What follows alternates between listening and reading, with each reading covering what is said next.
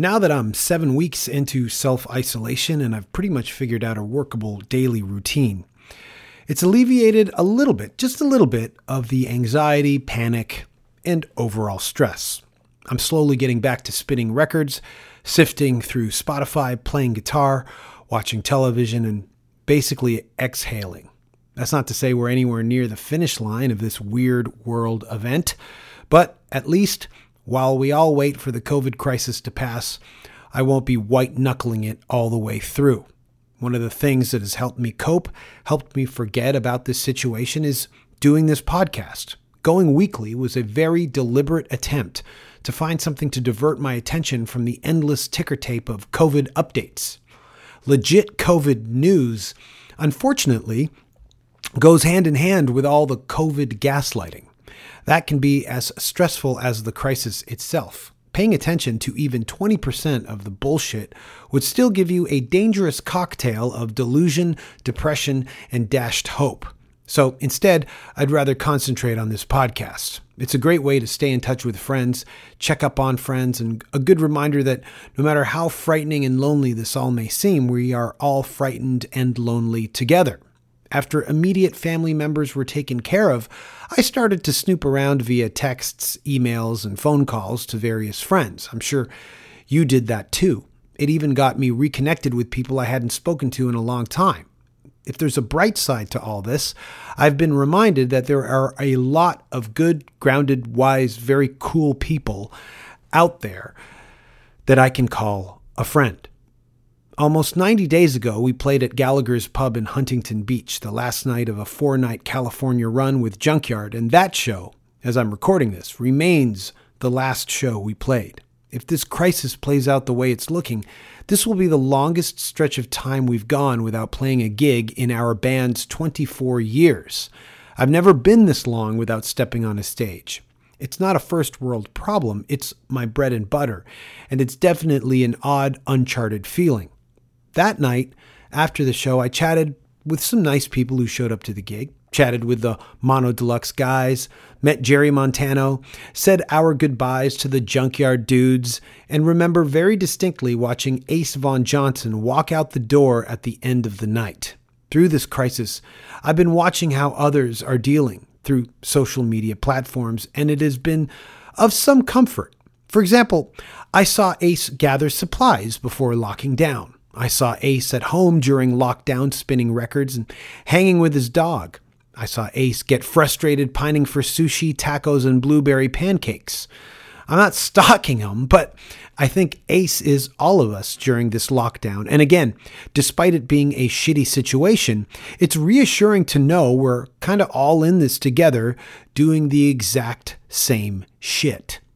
When he's not in lockdown, Ace is a double-duty workhorse. He plays guitar in Faster Pussycat and LA Guns. That's 2 of the 5 bands from the second wave of 80s LA bands, which ain't too shabby if you ask me. The other 3 being Jet Boy, Poison, and of course Guns N' Roses. I'm fascinated and a fan of that era of music, and Ace is in the thick of it. Aside from playing in these legendary groups, he's a dog guy. His AVJ Rescue Dog Instagram account is a page set up for people who are looking to foster or even adopt rescue dogs. As a rescue dog owner myself, I 100% back this page. So yeah, there are several areas of common ground we have. This chat here is only a snippet of our conversation. I had to chop down all the COVID talk because really this podcast is meant for listeners to forget about the current crisis, not be reminded of it, or even worse, go into panic mode. There's still a little bit of COVID talk left in, but trust me, there was way more talk like, contactless grocery shopping. So yeah, I took a lot out. And there was even more talk that will never see the light of day. I mean, so much that I forgot to even ask him how he got the Faster Pussycat gig or how he got the LA Guns gig. But I guess, as isolation continues, it feels better just to gab and gossip. No worries, that just means Ace has to come back onto the podcast for a part 2. If you like what you're hearing, if you want to keep hearing it, all I ask is for you to like, download, and subscribe this podcast on either iTunes or Spotify. A nice rating wouldn't hurt either. Whatever the case, I'm just glad you're listening now.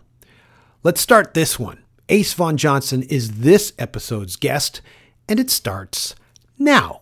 The Danko Jones podcast is the best around. Nick Flanagan is Danko's co-host for free on SoundCloud. I like to sometimes get me in from fucked up. Stop playing Hang Down.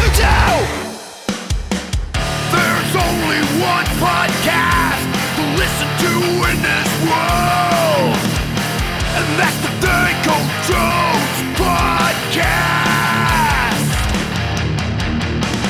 Don't be a dick. Don't be an ass. Just listen to the Danko Jones podcast. Sometimes Danko goes on and on about Glenn Danzig. The guy just loves Glenn Danzig. And I love that kind of passion, and that's why I love listening to Danko speak. Well, truth be told, I love that Danzig song, Mother. I like that too. Thank God for the Danko Jones podcast. Ladies and gentlemen, boys and girls, get ready because the Danko Jones podcast starts now!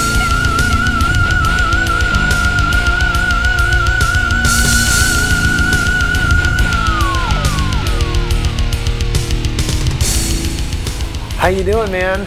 I'm pretty good, all things considered. How are you? Good. I think the last time I saw you is when I saw anybody. Isn't that scary? It is. It's our last show was Huntington Beach, and you were there. Yeah.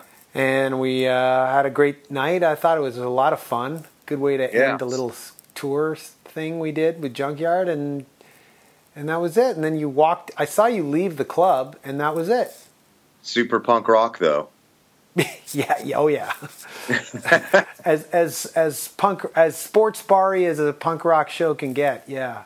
Yeah. Well, Huntington Beach definitely has both those things in spades. Yeah. It's a two worlds mixing together. Yeah. But yeah. So how have you been keeping up during self-isolation? I know I was watching your Instagram story as you were stocking up for supplies. So I've been following you from the get-go of this. Yeah, I'm fine with where we're at today, April 21st, whatever time o'clock. But there's definitely been a few days where early on where, I got people feeding me, the dude, martial law's coming, man. You better get weapons and stock up, bro. Martial law. And so it's kind of easy to succumb to some of that sometimes. But, I'm not really stocked up. I just was kind of like, well, I better have, like, an extra box of granola bars and an extra case of water. It's not like I don't have, like, a bunker in the desert like Jizzy Pearl does. But, really? He does? Yeah. Wow. But no doomsday prepping here, my friend. But, yeah, with the scenario we were given initially, I could see why that's the norm, although I don't understand why I can't seem to obtain paper towels, but whatever. Yeah, that was crazy. Like at first it was toilet paper, and then now it seems to be paper towels are out over here too. Really? Are you guys experiencing the same sort of weird shortages of stuff? Yeah, but it's in cycles, I think. So, like 2 weeks ago, it was toilet paper, and then this past week, it's been paper towels that have been out and floor cleaner. Yeah. So, yeah. Yeah, I can't get floor cleaner fucking either. My dog got a mess on the kitchen here the other day, and I was like, oh, I'm almost out of just Clorox bleach spray, like the kind of thing you'd go pick up at any store anywhere, and I can't get it anywhere, can't get it online.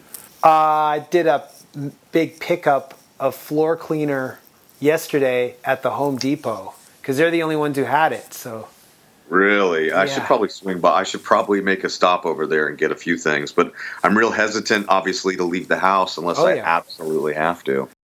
Sort of getting around it by either like ordering large amounts of delivery food and like, I'll just order 5 days worth of sushi and just stick it in the fridge. Yeah, that's good too. Yeah. Or like, I just got a ton of pizza delivered and I've been eating it for like I feel like a Ninja Turtle. I'm having like a slice for every meal. And then with like Amazon and stuff, I'll just get some Amazon pantry or whatever the hell it's called, and a big box will show up and I'll just have what I need. And yeah, you know, I'm pretty much down to just leaving the house, aside from walking the dog, 45 minutes or so a day around the hood, maybe once a week. So, trying to do the best I can. But listen, man, like this isn't the reason why I brought you on. the fucking Danko Jones, Ace Von Johnson COVID-19 symposium. Yeah, exactly.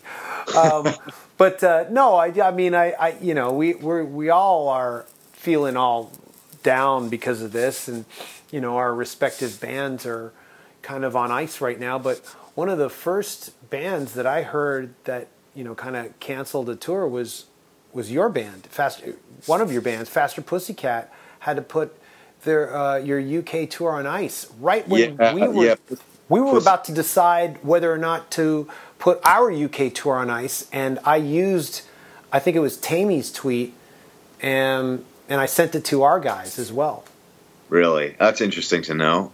Yeah, Pussycat pulled the UK tour, which I wasn't going to be doing anyhow, but they pulled that. I'm still, for all intents and purposes, I'm still pretty much in the band. I just kind of stepped down from touring with them about, I don't know, August. But because for a multitude of reasons, but mostly because I just was so busy with LA Guns. Right. But yeah, I saw that coming just because I speak to everyone in that band on pretty much a every other day basis. But yeah, and the same thing happened with LA Guns. I'm supposed to be considering I don't even know what frickin' day it is anymore. I think I'm supposed to be on the road with LA Guns right now. We were supposed to play a show a week apart in Denmark. Yeah. In like, was it like Aarhus? Yeah, Aarhus, yes. Yeah, that's where Tracii Guns lives now. That's so crazy. I did not know. Yeah, his wife is Danish, and so he's got a place up here right by me, walking distance up in the hills. And then he met a woman, they fell in love, and got married and had a baby, and now he's got dual citizenship, and he currently is in Aarhus, Denmark. It's not the worst place to be in the world these days or any day. I mean, Denmark is beautiful. What little time I've spent there, I thought it was gorgeous, but he is in awe. He loves it. So I'm happy for him on all respects, but it seems like a great place to be, especially under the current circumstances. Mm-hmm. Yeah, it's now, can you rename it Aarhus Guns? But yeah, I mean, Denmark is I love Denmark. It's a wonderful country, and I love Copenhagen. Oh, and yeah. I mean, Tracii and I've seen his photos on Instagram. It's picturesque, and given that you and I are in the thick of it in huge cities, it's not bad not being on top of one another right now. No, well, it's funny. I actually, I'm like I said, I'm in the dead center of Hollywood here, and at the beginning of January, before any of this really kicked up, as we know now, I was determined to move to Nashville before May. So there's part of me that's like, man, I wish I had kind of pulled the trigger on that. But then there's part of me that's just like, God, could you imagine if I was moving in the middle of this? Yeah. Or shuttling back and forth or whatever. So, and with the way things are here, at least in Los Angeles, they can't evict anyone. I'm still paying rent, for the time being. Obviously, I have no intention of not doing so. But, I'm like, well, at least I know my rent's not going to be altered for the next 12 months. So for the time being, I'm just staying where I'm at. Yeah, I think that's the best move. But eventually you will end up in Nashville. Is that it? I don't know. I just really want to go somewhere where the amount of money that it costs me to rent a 1-bedroom apartment in Hollywood could get me a 2 or 3 bedroom house anywhere, some huge major city, and I feel like I could probably get a little place within 10 miles of downtown Nashville for what I'm paying here. And I only really picked Nashville because it's obviously become such a music hub, but more importantly, I didn't want to move somewhere where I didn't know anyone. And gradually over the last 10 years, a substantial portion of my social circle or friends or whatever you want to call it have all gone there. So every time I'm in Nashville, I'm in a bar or a club or a rock show, and I'm like, Danko, what are you doing here? And you're like, oh, I live here now. So it's just become the kind of thing where I'm like, well, if I'm going to go somewhere else, because I'm a native Angelino, I'm from here. Yeah. So, this is all I know. So if I'm going to move somewhere else, it's got to be somewhere where I'm going to have a clique or a family or whatever, Well, Tony Higbee's in Nashville, right? Is that? Yeah. He's part of that contingent for me, and it's when I go out there, I stay at his house. I mean, he's, hell, it's his fault that I know you, or actually. But yeah, I mean, Tony's got such an ear for Canadian music. It's hilarious how much he knows about Canadian music, more so than I think your average Canadian rock fan. Yeah, well, he's an audiophile. I mean, he's just so into, constantly turning me on to stuff, in the rock realm. And God, who did he take me to see? Big Wreck. Yeah, he loves Big Wreck. Yeah, I really like Big Wreck too. Yeah, and the singer had a solo thing, Thornley. Is that right? That's right. Yeah, that's true. Yeah. Yeah, and I had a sound guy a lifetime ago that used to, what is it called when they blast the PA before you do anything? Oh, right. Like clean out the system or whatever the hell it's called. God, yeah. I'm not on tour, so I've all that vocabulary. Let's not even go there. But the guy blasts this Thornley song. And at first I was like, what is this stupid nu metal shit you're playing? And then by the third listen, I was like, man, this is a really great song. And now I'm like a fan. And then at one point, Higbee, who I'm sure will hear this, hi Tony, he was like, oh, Big Wreck. And I put the two together and I was like, oh man. And he dragged me to see them here in LA about 6 months ago. And now I'm like a super fan too. So, and similar with you too. I mean, I don't want to fanboy on you, my friend, but I knew a few of your songs and I was like, yeah, Danko Jones, fuck yeah.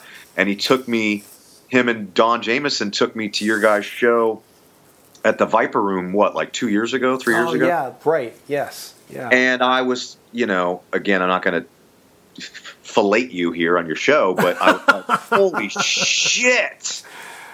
Just the energy. And they were like, do you want to come to the Brick by Brick show in San Diego? I was like, fuck, yeah, I do. Yeah, let's go. And then you changed the set for us because we all rolled down. And I was like, man. And we had already talked. We'd done the Three's Company podcast. Yeah, that's right. Yeah.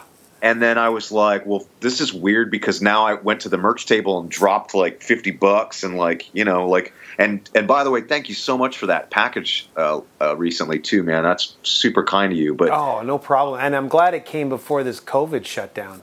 Oh yeah, because the mail system now is screwed. But long story short, Tony turned me on to you guys like respectfully, and now I'm a huge Danko fan. So maybe I should be interviewing you. I don't know, bro. Well, I mean, but you mentioned before that we played a show together. Was it at the Knitting Factory years ago? It was. Yeah, it was a lifetime ago. This was like maybe 7, 6? Yes. Yeah. And it was a air quote festival, and I was playing with, you know Dwayne Peters, U.S. Bomb, skater guy, whatever. Yeah, that's who we played with. Yeah, so that was my band. It was the Dwayne Peters Gunfight. And you mentioned that. I worked with Dwayne off and on for about 8 years, like basically all of my 20s, and that's a whole other thing. But I had just got a Black Explorer, and you came out, and it was like my first show to play it, and you just destroyed the show in a good way, and you had your Explorer, and I was like, this motherfucker comes out and kicks ass and has the same guitar as me. I was like, man. and I just remember being like, these guys get it. And I didn't know much about you guys. I mean, again, what was it, like 2006? I remember the show because Jen from the Jenna Torturers was out at the show, and it was with Dwayne Peters, and we played with, I think it's, there's another band. They were on Side One Dummy. I just remember the drummer had these like see-through drums. Gosh, I wonder who that was, because I was on Side One Dummy for about a year. You weren't in that band if you were the Dwayne Peters band, unless you were doing double duty that day. Which is possible, because I can't. At one point, I was in 13 bands for like a solid year around then.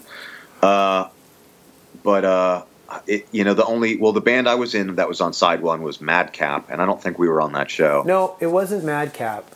It was, and one of them had a mohawk. I remember that. Gosh, I don't remember. The show was okay, but you guys were great, and that was the first time I think I really heard of the band. Right. And so there's technically some history there. There is, yeah, and then again we hooked up later through Tony and Don. So, yeah. And I'm happy to have, because it's great, man, and the band's awesome. So. But this thing with LA Guns is a recent thing for you. You recently joined LA Guns, like in the last 2 years or something? Yes, sir. Yeah, I think August is 2 years for me. So coming up on that, and it's great, man. I love Tracii to death. I love Phil to death. All my guys, Johnny, my bass player, and I go way back about maybe about 16 or 17 years. I think I met him when I was about 20, 21. And then Scott Coogan, our drummer, too. I mean, he's kind of one of those guys that's played for everybody. He played for Ace Frehley, played for Lita Ford. He was in Blue Man Group for a while. Probably a ton of stuff I can't think of, but it's definitely a really great band. Phil Lewis, the singer, is a legend. He had that band Girl with Phil Collin from Def Leppard, and he was in Torme with Bernie Torme. And Phil's in his early 60s now, which I don't think is a secret. And we talk, as he's English, we talk about, I'm a big punk rock guy, in my roots at least, as I'm sitting here wearing a Subhuman shirt, right? And I would pick his brain about like Gen X and 78 and like seeing the Damned in 79 and, the Buzzcocks in 82 and all this stuff. And he loves to gab about it. So it's really a cool family vibe. I'm sure you can relate, where it's just like you're just happy to be around these people that you're working with, Yeah, it seems like a pretty solid crew now. I mean, I know LA Guns has gone through different sordid history. Trying to be nice, yeah. But it seems like Phil and Tracii are together on this, and yeah, it's great that you are a part of this. This is amazing. I mean, LA Guns, such a legendary band. It's amazing. I mean, I met Tracii years and years ago. He would never remember, but while he was doing Brides of Destruction. He may, TG's got a pretty good memory, and he probably remembers, but I know he's a fan because we've talked about you, like, probably more times than I would admit. But I wasn't he tweeting at you like, bro, we should do a tour or something like that, or did I make that up? No, I mean, we tweet each other now, and we like and retweet each other. It's to me, it's just another insane, surreal thing for me as a fanboy. I think the first time Tracii Guns liked a tweet of mine, I actually delved into that. I was like, who's this guy impersonating Tracii Guns? Oh, it's Tracii Guns. Oh my God. It's the real deal. Yeah. It's great. We've never really chatted or, had an opportunity to, especially now that he's in Denmark. But on the other hand, that actually might be easier for me to meet him now more than in LA, because we end up near Denmark more often than we are in California. So yeah, well, I figured that, and the band has a really rather large or reputable fan base in Europe. Is that correct? Yeah, we just did some Danish dates the end of 2019. We did play Copenhagen, and Was that with Volbeat or was that on your own? no, it was with Volbeat, and then we had a couple of Danish gigs, including the Aarhus gig for this month. No shit. So we were gonna. I have a, like. That's another thing is when I take stock as to what we lost out on during this isolation. The obvious things it's all obvious, but then it's like, I could have met Tracii Guns this month, man. Well, we will make sure that happens, my friend. Trust me. Yeah, he just seems like a pretty fun, solid guy. Like just reading his tweets and stuff. And then he was on Cameo. He's on Cameo now, so I plugged his Cameo profile, and so yeah, I don't know. It's a nice new online friendship that's been struck through. I think you are the mediator through it. So it's possible. It's definitely possible. I mean, I love Tracii to death just as a friend alone, and so it's cool when you see that kind of like the power of social media. We're like, oh no, this Steve knows Jimmy. Oh, that's cool, or whatever it is. No, it's great. I think, yeah, it's just been really, really insane being on Twitter and then meeting all these other people you would never have met in a million years, or like were able. I would never have been able to talk to Tracii Guns in any capacity, whether it's through text message or direct message or face to face, if it weren't for Twitter. It's funny how that social media has kind of led to that sort of stuff, because I've got a ton of stories like that too, where you're like, oh, yeah. well, now I'm friends with you, and we've never even fucking met, or whatever. So, like the best is London May from Sam Hain, and yeah, like he messaged me once when I posted some sort of Sam Hain picture. Yeah, and I'm like, is this the real London? Who is this guy? Oh yeah, my God! A very sweet dude. Yeah, man. And then since then, we did meet up, we did hang out, and. He invited me out to a Sam Hain show when they did their last tour, and it's just been, and that's all that was Instagram direct message, but yeah, it's kind of crazy that all this stuff happens this way. I kind of love it though, because I'm sure you can relate. For me, it's like, I don't care what band I'm in or whatever it may be. I'm still just still a super fan, I have this, without getting a bucket to drop names into, like I'm fairly good friends with Doyle from the Misfits, right? And that's that was childhood idol, like hero. And he messaged me about 2 weeks ago and was like, hey, can you send me some Mila t-shirts, like the t-shirt with my pit bull on it? And I was like, yeah, dude, of course. And he's like, I want to wear this whatever red carpet event I do this year. And I'm like, dude, whatever you need, bro. And he's like, all right, you stay healthy and take care, and I love you, man. And I'm like, I love you too, childhood icon. Totally, that's so cool. Oh my God, yeah, I love those kinds of stories. Yeah, me too. It's like makes you feel good when you're like, man, that it not just the mutual respect bullshit, but like the fact that you're befriending people that you're a fan of, even with you, where you're like, man, not only do I love your music, bro, but like it's like, wow, you're a cool guy, or we can chat, or we're friendly, or you become pals with somebody, whether it's some Twitter shit or backstage at Grass Pop or whatever the hell it is. But it's always nice to take away that, for me at least, and I'm sure a lot of people, when you go like, oh, besides just being a fan of whatever band it is, you're like, you're a fan of that person as a human being too. Yeah, and I especially like it when we've both done this to each other on Twitter, where we've defended the other person when there's been when there's been some sort of like, I don't know, some bot or troll who's going after them.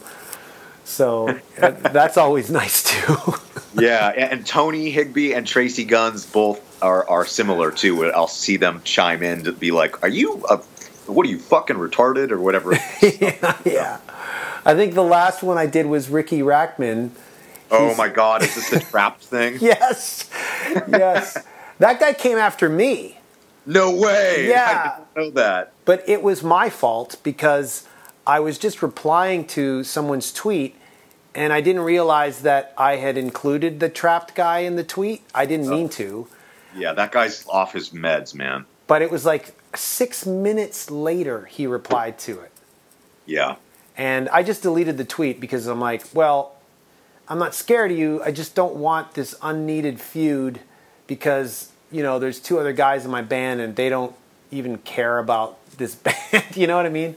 Yeah, yeah. So I just deleted it. But when Riki was, you know, going back and forth with him, I did, you know, send him a tweet going, you know, this guy's like blah, blah, blah. But this time, the second time, I didn't include him in the tweet.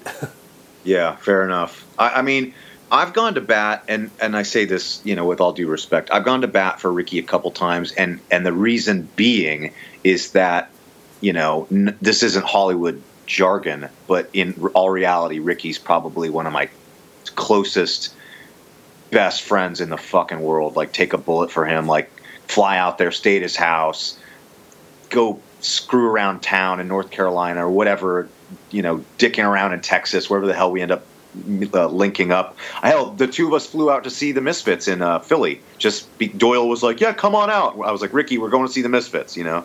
So when I catch wind of people being like, oh, it's some washed-up headbangers ball guy, I'm like, listen, motherfucker, I will find out where you live and I will have dog shit in your house for the next year. Don't fuck with friends. Yeah, I feel that way too. Riki's another guy, kind of like Tracii, where like I've known about Riki like since I was, you know, getting into music, and you know, he's not on MTV as the Headbangers Ball guy, but I remember that. I remember him. I remember the metal years, and I remember the Cat House with Tammy, and I remember everything he said, and it just blew me away. And then I don't know how it was. Maybe it was a tweet or on Instagram. He mentioned our band, and I freaked out, man. I told the other guys, I'm like, you know, Riki Rachtman, he just tweeted, like, I don't know what he said, but and then we kind of connected online and direct messaged each other, and that's someone else who, like, I'm hoping to meet. But I think right when we did kind of connect, he moved to another state, right? Yeah, he moved to North Carolina. Right. So, like, when we, you know, got to LA, I'm like, I know Riki Rachtman now. Where is he? He's a big fan too, you know. I don't remember how we got on it, but I don't know if I even should say it, but he was going to hit you up about doing like a private gig kind of thing, right? Yeah, he did hit me up. Yeah, because he you know, whatever, I'm not going to get into it, but maybe however many months ago, he was like, he called me, as he does frequently, and I don't answer the phone for anyone, okay, but always for Riki. And he's like, bro, do you think if I asked Danko to do this thing, do you think he'd say yeah? And I'm like, I don't know. I'm not his booking agent. Just hit him up, dude.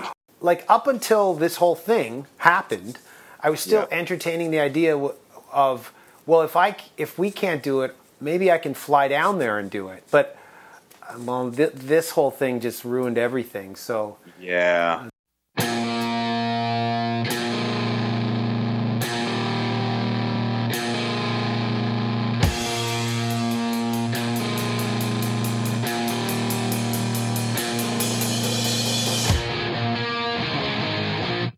When I'm not touring, I do voiceover work.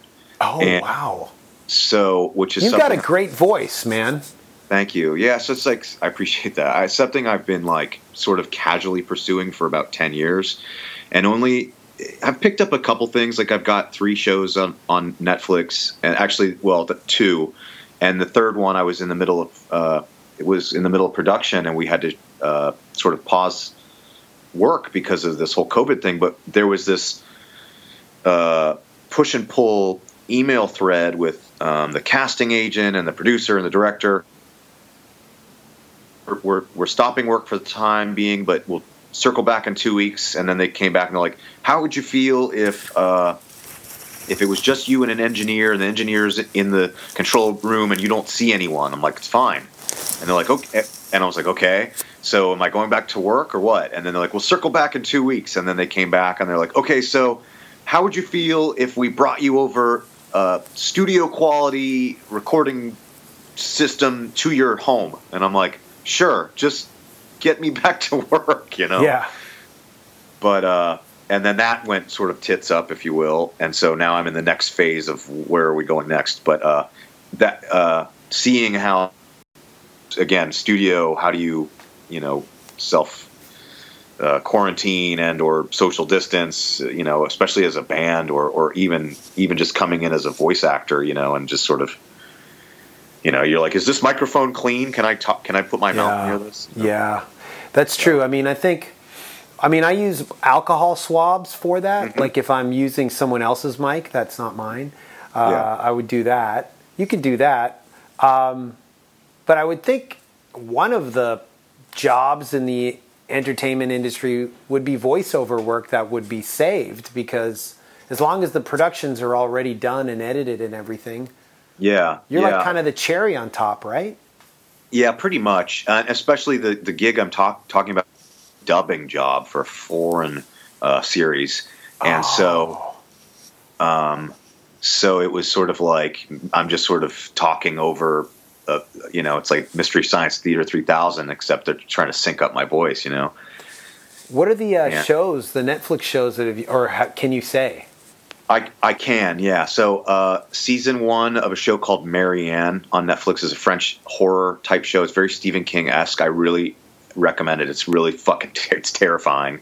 I'm a character named Pierre on the first season, and when they brought me in, I'm the lead's boyfriend, and I was like, oh yeah, I'm like, fuck yeah, this is a real role. And then the director's like, nah, actually, I don't think you come back. And after the first episode, and I was like, well, there goes that. And then there's a show called Money Heist that I think's on its 4th. Oh yeah, from Spain.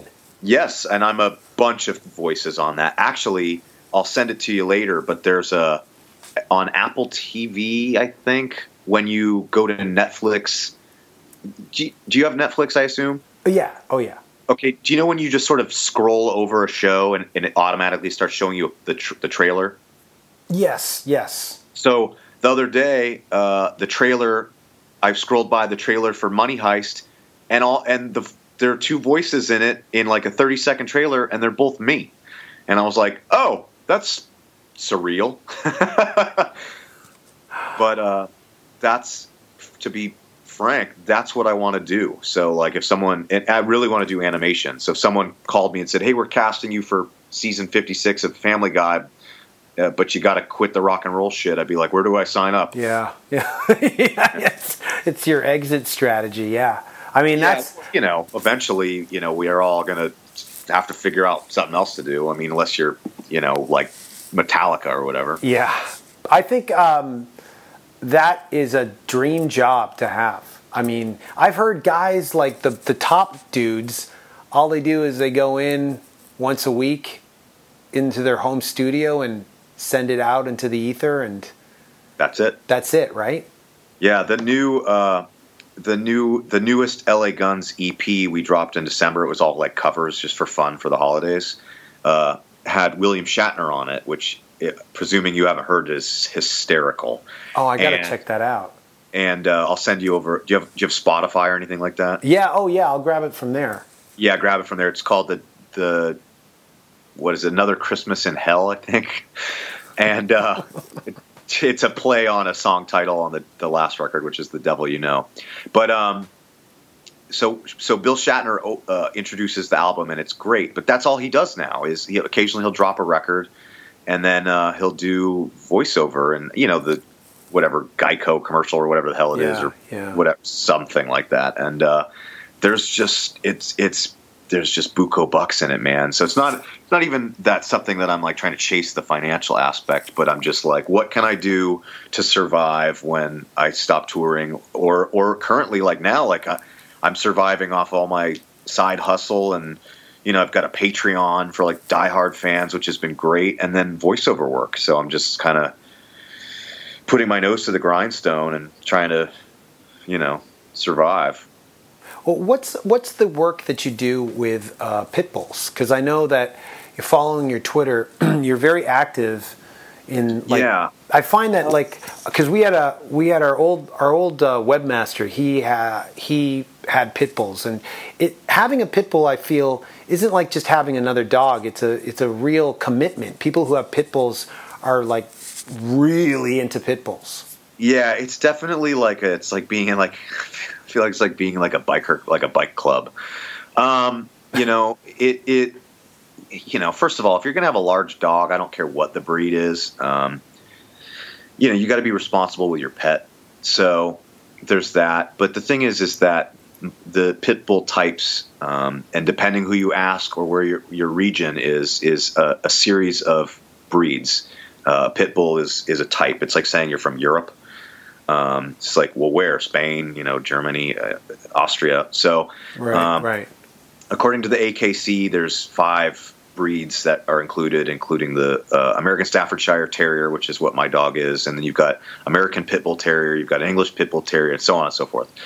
But they're really one of the great traits in all these dogs is that they're so people friendly. They're eager to please, and which can be work against them because if the wrong people teach them or don't socialize them or whatever it may be, teach them to do the wrong thing, which is, whether it's a junkyard dog or to attack other dogs or whatever, they will do that because they're so ingrained in their DNA that, you're my owner and you're my person and you want me to do this, so I'm going to do it.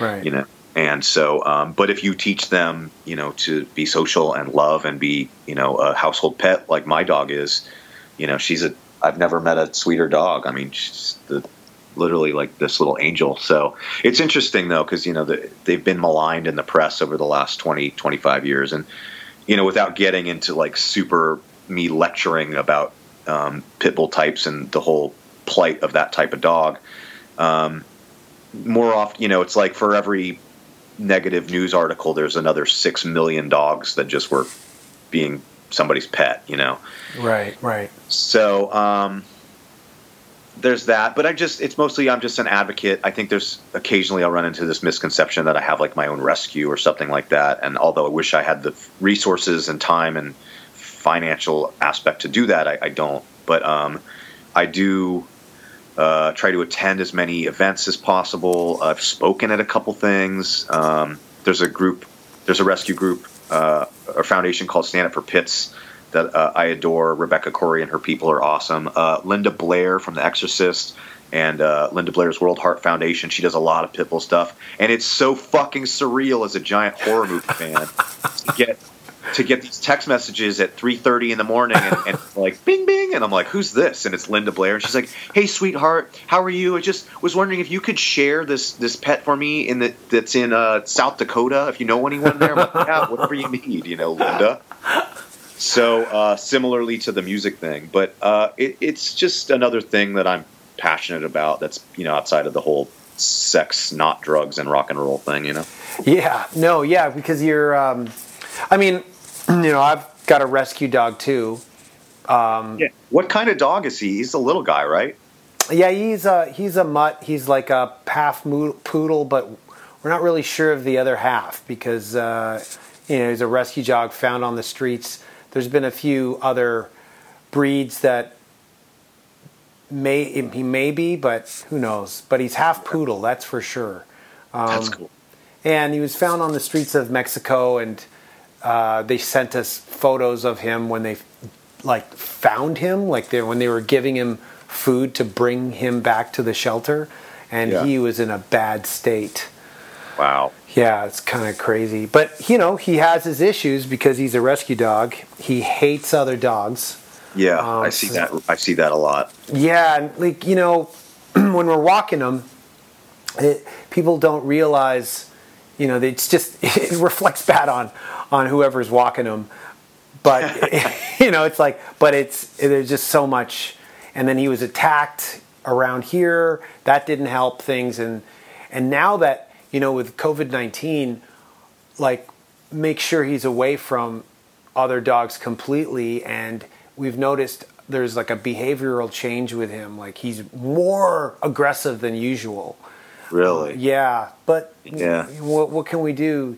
you just got to be able to stay away, and he doesn't understand. Again, it all, whether you've got a frickin' Chihuahua or a Lhasa Apso, it's like you just have to be a responsible pet owner. It's like anything in life, so. Yeah, he thinks he's tougher than he is. Funny though, there was one time, it was a pit bull. We were walking by and he started growling, and then the growls turned into barking, and full on barking. The pit bull just looked at him and just one bark, and he was spread eagle on the ground. It was pretty funny, and I was like, see? That's what happens. You don't mess with, but he's great with people, and after a while he'll warm up to any dog, but it is what it is. Yeah, socializing, that's critical, especially early on. And if you get a rescue where you don't know their history or whatever, you can't control any of that kind of stuff. Yeah, 2 trainers. We've been through 2 trainers. They're not allowing him to be trained with other dogs because he just goes ballistic when he sees them. So they're just like, no, we're not. He can't. So it's got to be a one-on-one trainer. And there's been 2 so far, but How old is he? They said he was 6. Yeah, he may just be stuck in his ways. Yeah, that's the thing. He looks like a puppy, but he's like just a little dog.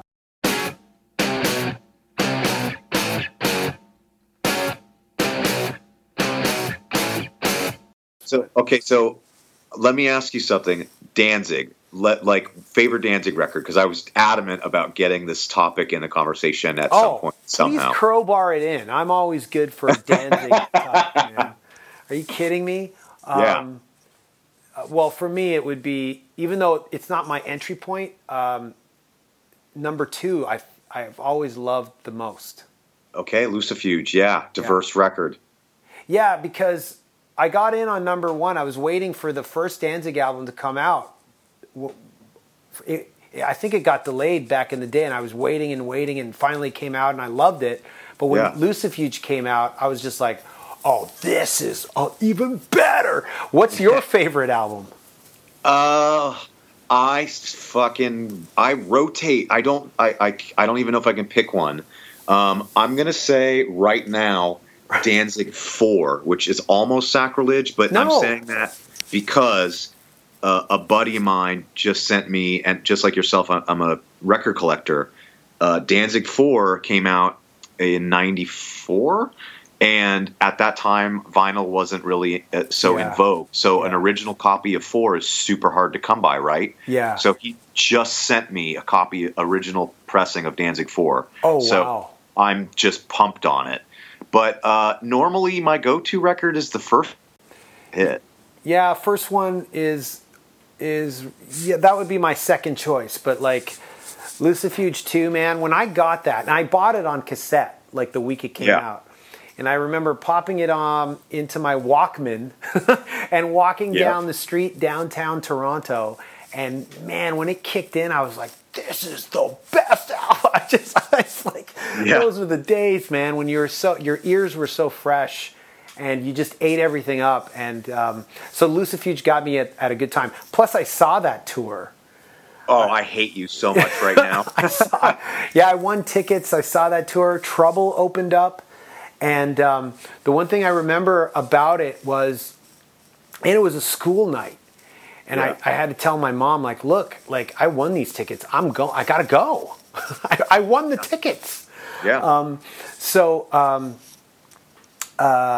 I guess the road crew was openly handing out backstage passes to every good-looking girl in the crowd. Like, it was so obvious to everybody in the venue. Wow. That's what I remember. And then I remember there was like a skinhead guy in the front, and Danzig like popped him with his boot. He jumped off the stage and popped him with his boot. And I was like, wow, this is really violent. Yeah. I was like a little kid just going, wow, I can't believe this stuff happens on school nights. It was awesome. And then Chuck Biscuits, his drum riser was like 3 times higher than any drum riser I've ever seen in my life. Wow. Yeah. Yeah. It had to be at the height of the Bullwinkle skull. Yeah. Did they have that on stage then? I can't remember that. I just remember the drum riser being so high. John Christ and Erie, they had a similar look, and it was just perfect, man. Everything about that first lineup. Oh my God, you can't touch that with anything. No. I still revere that look. And while I've got that bucket with the name-dropping Doyle story, I got to become friends with John Christ. Holy cow. And between him and Doyle, there was a moment a couple years ago I was like, I think I'm done, man. I'm friends with I think I need to get out now. But I not to interrupt the story, but you'll dig this. So a guy sends me a link about 5 years ago. He goes, "Hey, aren't you looking for some road cases?" And I said, "Yeah." And he goes, "Well, check these out." And he sends me this link on Craigslist, and it's some dude selling a bunch of Danzig cases. And I was like, huh. So I write the guy, I go, "Hey, do you still have these cases?" And it was 2 Marshall cubes that each hold 2 cabinets and a rolling toolbox, for a guitar tech, right? Yeah. And the guy writes me back. He goes, "Yeah." He goes, "I'm out in the high desert, and I'm trying to get rid of this stuff for a friend. And here's what we're looking for price wise for each piece." And I said, "I'll take all of it." And he goes, "Okay." So I drive up there. I've got my drummer from Pussycat in his big truck, and we go up there, and he's way out in the sticks, man, out in the desert. And I get out there, and I go, and without getting into numbers and what I'm buying and what else, he goes, he goes, "I've got all these cabinets too. Do you interested in those?" I said, "Well, how much do you want for those too?" And he goes, "Well, I don't know. Let me call the owner." And so he calls John, and the guy, and he goes, he puts me on the phone with this guy, and he's like, "Hey man, this is John. It's all my gear." And I'm pretending like I don't know who the fuck he is, right? Because I'm buying equipment. I'm not an idiot. And he goes, "So the 4 cabinets, the 2 cubes, and the rolling tech case." He goes, "I don't know. How about $1,200?" And I was like, "Yeah, dude." And I was like, "All right." I was like, "That sounds fair." And he goes, "All right, cool, man." He goes, "Well, good luck on your tour." And I said, "Yeah, thanks, man." He goes, "Well, hey, by the way, what's your band called?" I said, "Faster Pussycat." And he goes, "Shut the fuck up, tame me down?" And I was like, "Yeah." And he goes, "Man, are you ever coming to Baltimore?" I said, "Yeah, in a month." He goes, "Dude, I'd like to come to the show." And I was like, "Yeah." I was like, "Well, tell your friend who's selling the gear to give me your number, and we'll link up." So he gives me his number, and I buy the stuff, and I feel like I robbed a candy store, right? Yeah. And I text him, and we start zinging text back and forth. Oh, pardon the zing pun there, Steve. And we start to strike up a friendship. He comes to the show. He's telling me these stories about how he bought his first BC Rich, check it out, from fucking Tracii Guns in 1987 while recording the first Danzig album. Wow. And he starts just telling me all these fucking stuff I'd never heard as a diehard fan since I was 12. And I was like, "Okay, bro, I have some questions I need you to debunk." And he was like, "Sure," and just sitting in the front lounge of my bus, letting me fanboy. And he's retired, and so he was like, "Hey, do you think tonight I could come up and jam a song?" And I'm like, "Whoa, yes." Holy cow! So he got up, we did "Mother," and my drummer sang it, and we killed it. And his guitar solo sounds just like the record. I'll send you a video, dude. It was. Between being on stage with John and being on stage with Doyle and then becoming friends with both of them, I was like, "Dude, I think I need to quit while I'm ahead, bro." And I heard he'll do studio work. Yeah, he does, and he teaches. But he, to quote him, he's like, "I'm just a farmer now." He's out in the sticks in Baltimore, and he just teaches occasionally, and I think he just owns a big farmhouse and just kind of does his own reclusive thing, man. Right. Yeah, well, hey, why? I mean, he hit it with Danzig. I mean, what else do you want? Yeah. Well, he tried to come back a couple times. I think he did a solo record. Nothing really came from it. But I reached out. I gave him a call in December when I was out in North Carolina with Rachtman, because Riki's a huge Danzig fan. Obviously, there's the whole history between Headbangers Ball and Glenn. Yeah. And we were talking about John. And he was like, man, I haven't talked to John since 1993. And I was like, let's call him. So we wished him a Merry Christmas. I was like, what planet am I living on right now where I'm with Rachtman calling John Christ, wishing people Merry Christmas? Like, what the That's what pretty is awesome. That is why you and I got into this stupid shit. Yeah, dude. This is why, man. Like it really is. Because when I have moments like that myself, I'm just like, oh yeah, right. This is why. It's not lugging gear. It's because of this. This in is the shit. and you're not making any money. But No it's money. let me know if I'm right here. It's that, man, my 16-year-old self would shit his fucking pants right now. Oh man. That's only why. Really. Yeah. Yep. It's like I go straight back to those moments where, I remembered all these guys, and I say to myself, wouldn't it be amazing if I could have just tapped myself on the shoulder and gone, just keep at this. Yeah. Because one day, that guy on stage and you are going to hang out. Yeah. And it's going to be awesome. If our younger selves only knew. Yeah, I mean, you can obviously delve into our psyches or our backgrounds or whatever, but to me it's like when I meet some of these people who are in bands, there's because I think rock and roll attracts outsiders, Absolutely, dude. So when we do kind of meet up with these kinds of people meaning from our past, and they welcome us in. It is kind of like you're finally being validated, or you're being, knighted, or you're accepted into the club. Yeah. And that's how I feel, and you can analyze me and all you want, but I know that's what it is. What a great feeling that is too, right? Like you're like, wow, And I had this guy's posters on my walls or whatever the hell it is, and you're like, hey, bro, you want to go get a beer? Sure, okay. There's been I can't lie. There's been some people that have disappointed me, like that I had hanging up on my wall to the point, But I still listen to their band, and I try to separate it. But our experiences together sucked. Yeah. There's that. But then more times than not, it's been amazing.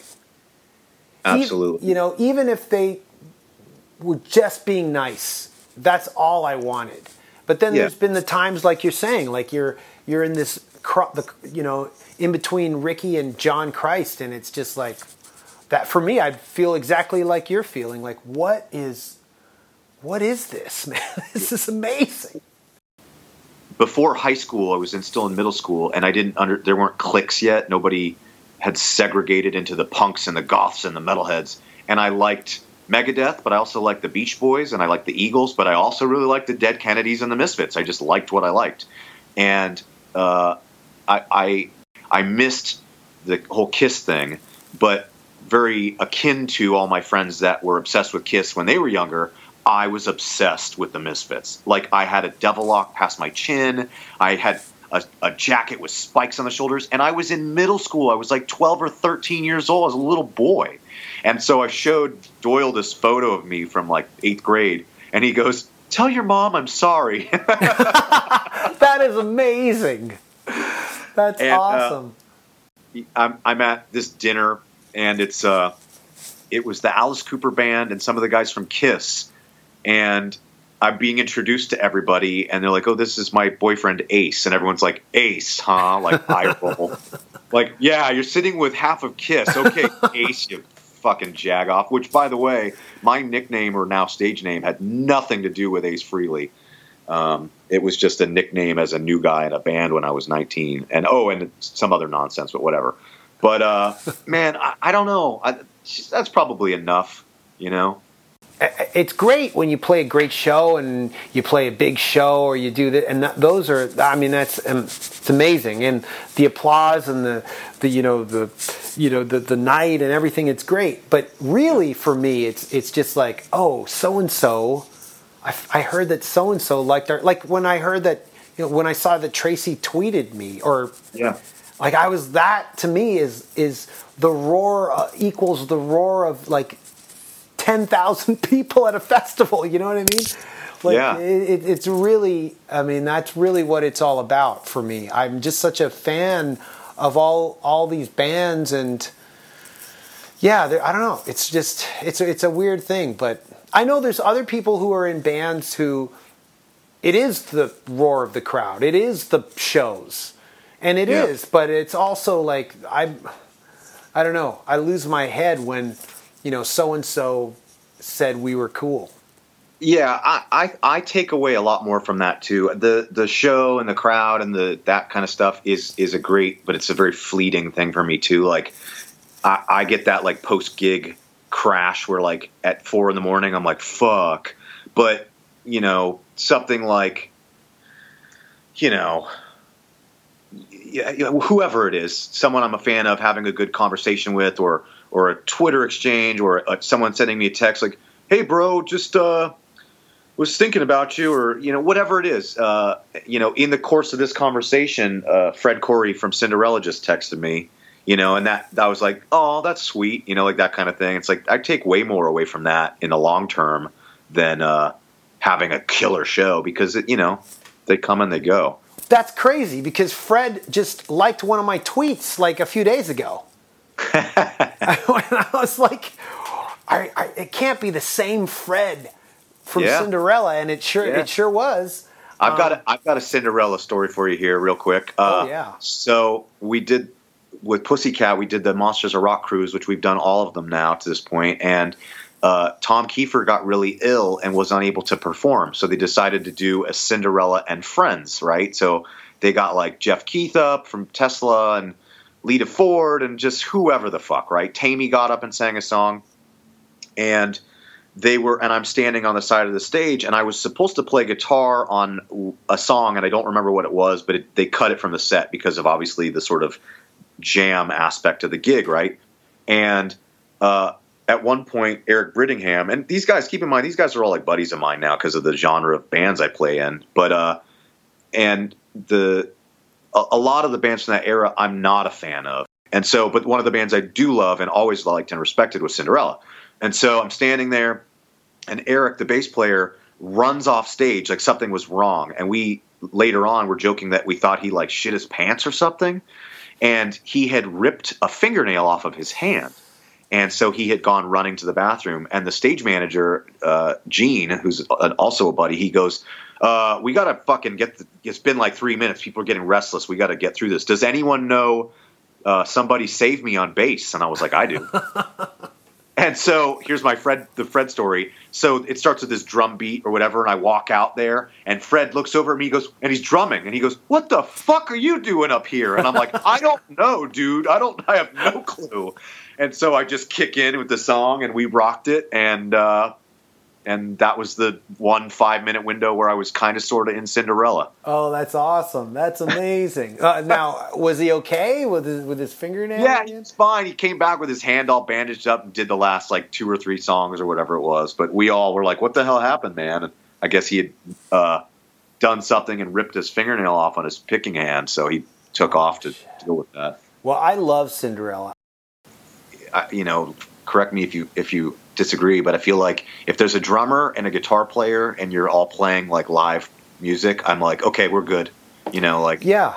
It's like if you're a rock band, I don't care if it's 21 Pilots, I think that's what they're called, or whatever it's like people pick on Nickelback so much or whatever. I'm like, hey man, what's good for Nickelback is good for Foo Fighters. What's good for Foo Fighters is good for Motorhead. What's good for Motorhead is good for Danko Jones. It's like it's all rock and roll. Like, let's not split hairs here. Yeah, I mean, we're such a minority now in terms of what gets exposed in terms of what gets played or aired or anything. It's just great to know that there's rock bands out there.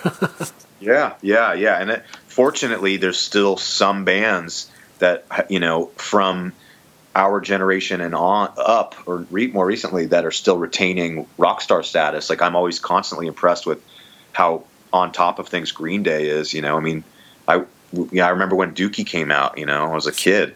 Yeah. So, and now they're still just as prevalent as ever. And same thing with Foo Fighters and stuff like that. It's like, you know, whatever, man. It's all rock and roll. Let's just keep it going.